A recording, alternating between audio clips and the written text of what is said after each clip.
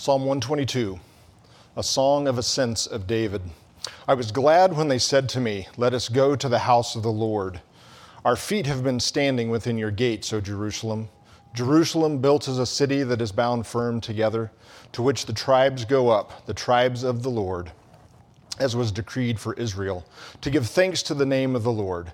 There thrones for judgment were set, the thrones of the house of David. Pray for the peace of Jerusalem. May they be secure who love you. Peace be within your walls and security within your towers. For my brothers and companions' sake, I will say, peace be within you. For the sake of the house of the Lord our God, I will seek your good. Father God, we do thank you that we are gathered here to worship you, to praise you, and to thank you. So we ask now, Lord, that you would just bless us with the preaching of this word. So this is the third psalm in the series since we started. Psalm 120 was the first psalm of ascent, and this is the third one, Psalm 122. And we see here that we're going to look at the aspects of worship here that David is speaking about. And as we start here, we see that David is filled with thankful joy. He has a thank-filled joy when he says, I was glad when they said to me, let us go to the house of the Lord. Our feet have been standing within your gates, O Jerusalem. You know, David gives voice to the Israelites who are excited to begin their pilgrimages to Jerusalem to worship God. If you remember back in Psalm 120, they were in a far-off land and they were looking forward to the journey. They were looking forward to go. You know, I almost decided to put a joke in here about being in Holdridge and being a far-off land, but I digress. They were in a far-off land. They were among pagans. They were not in a place where they could experience the blessings of the Lord and His community together.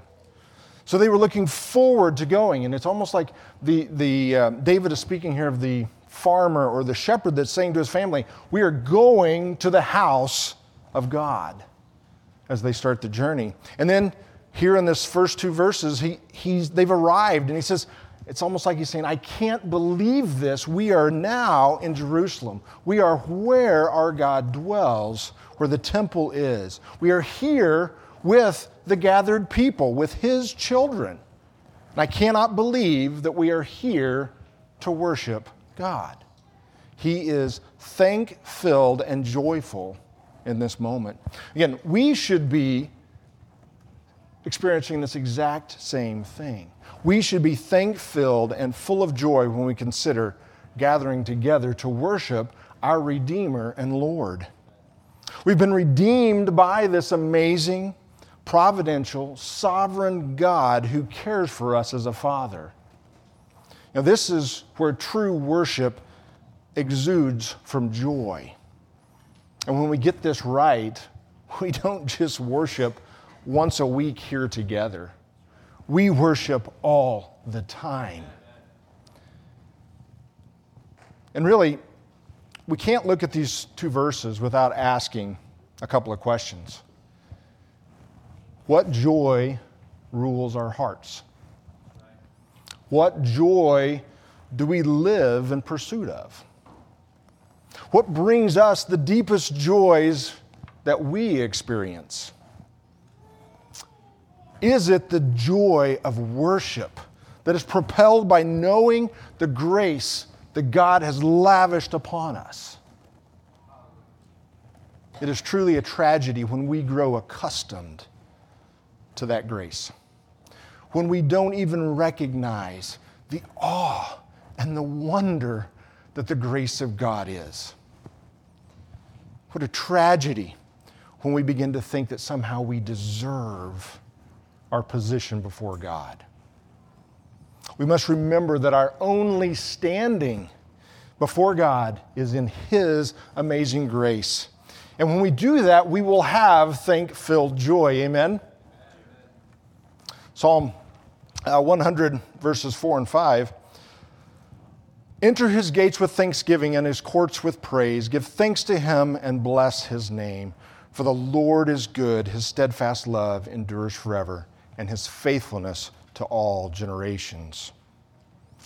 So continuing on, let's look at verses 3 through 5. It says, Jerusalem, built as a city that is bound firmly together, to which the tribes go up, the tribes of the Lord, as was decreed for Israel, to give thanks to the name of the Lord.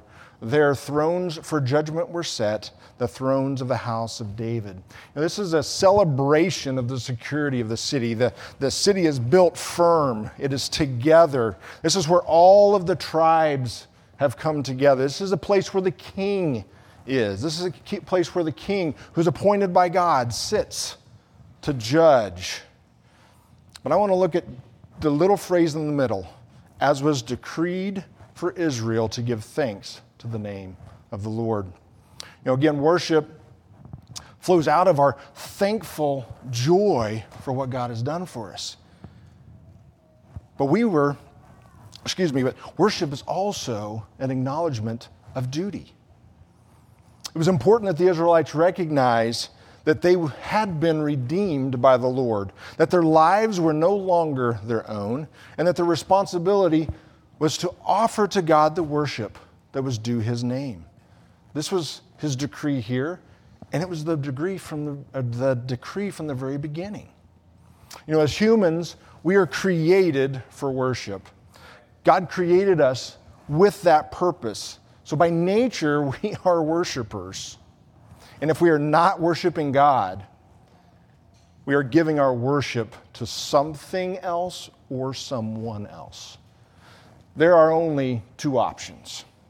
Either our life is structured around our worship and service to our Creator God, or it is structured around the worship of His creation. You see, if we are worshiping His creation, wow, the trajectory is off, is it not? We see Romans 1 and the depravity of man being lived out right before our eyes in full display. But worship of God aligns and directs everything that we do that leads us to even more worship of God. We should look at ourselves and say, I am not my own.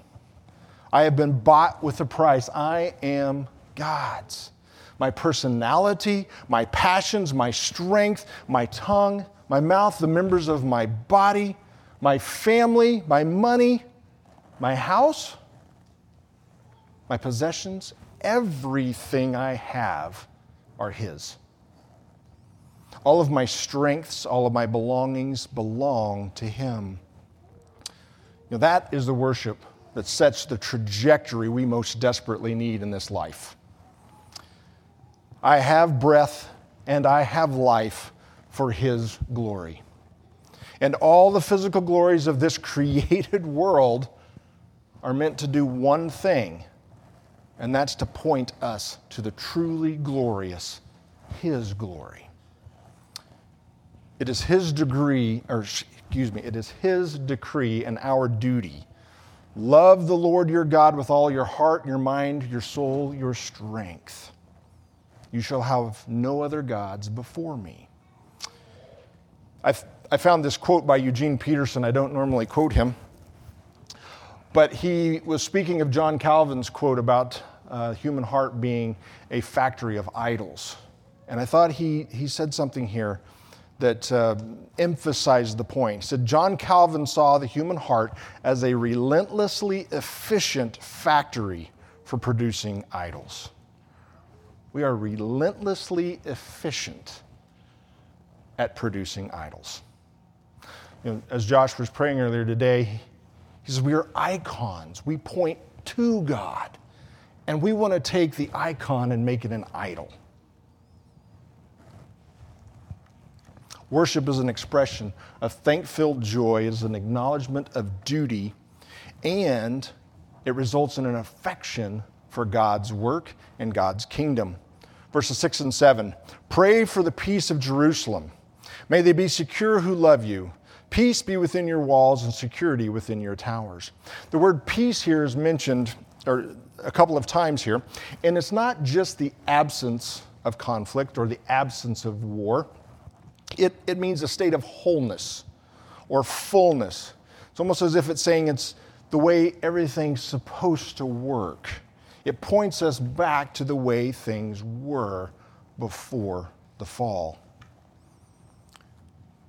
So we have a heart that is filled with thankfulness and love towards God.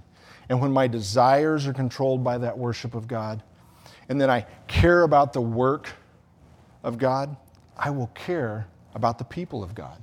And I will care about the kingdom of God. And I will care about the peace that is in Jerusalem. And I will care about the security that is where God dwells and the people who dwell there also. Worship of God will result in an affection for the church of Jesus Christ and for the work of God's kingdom. And then one final thought here, verses 8 and 9. For my brothers and companions' sake, I will say, peace be within you. For the sake of the house of the Lord our God, I will seek your good. So worship will always result in community. Look how it ends here. For my brothers and companions' sake, I will say, peace be within you.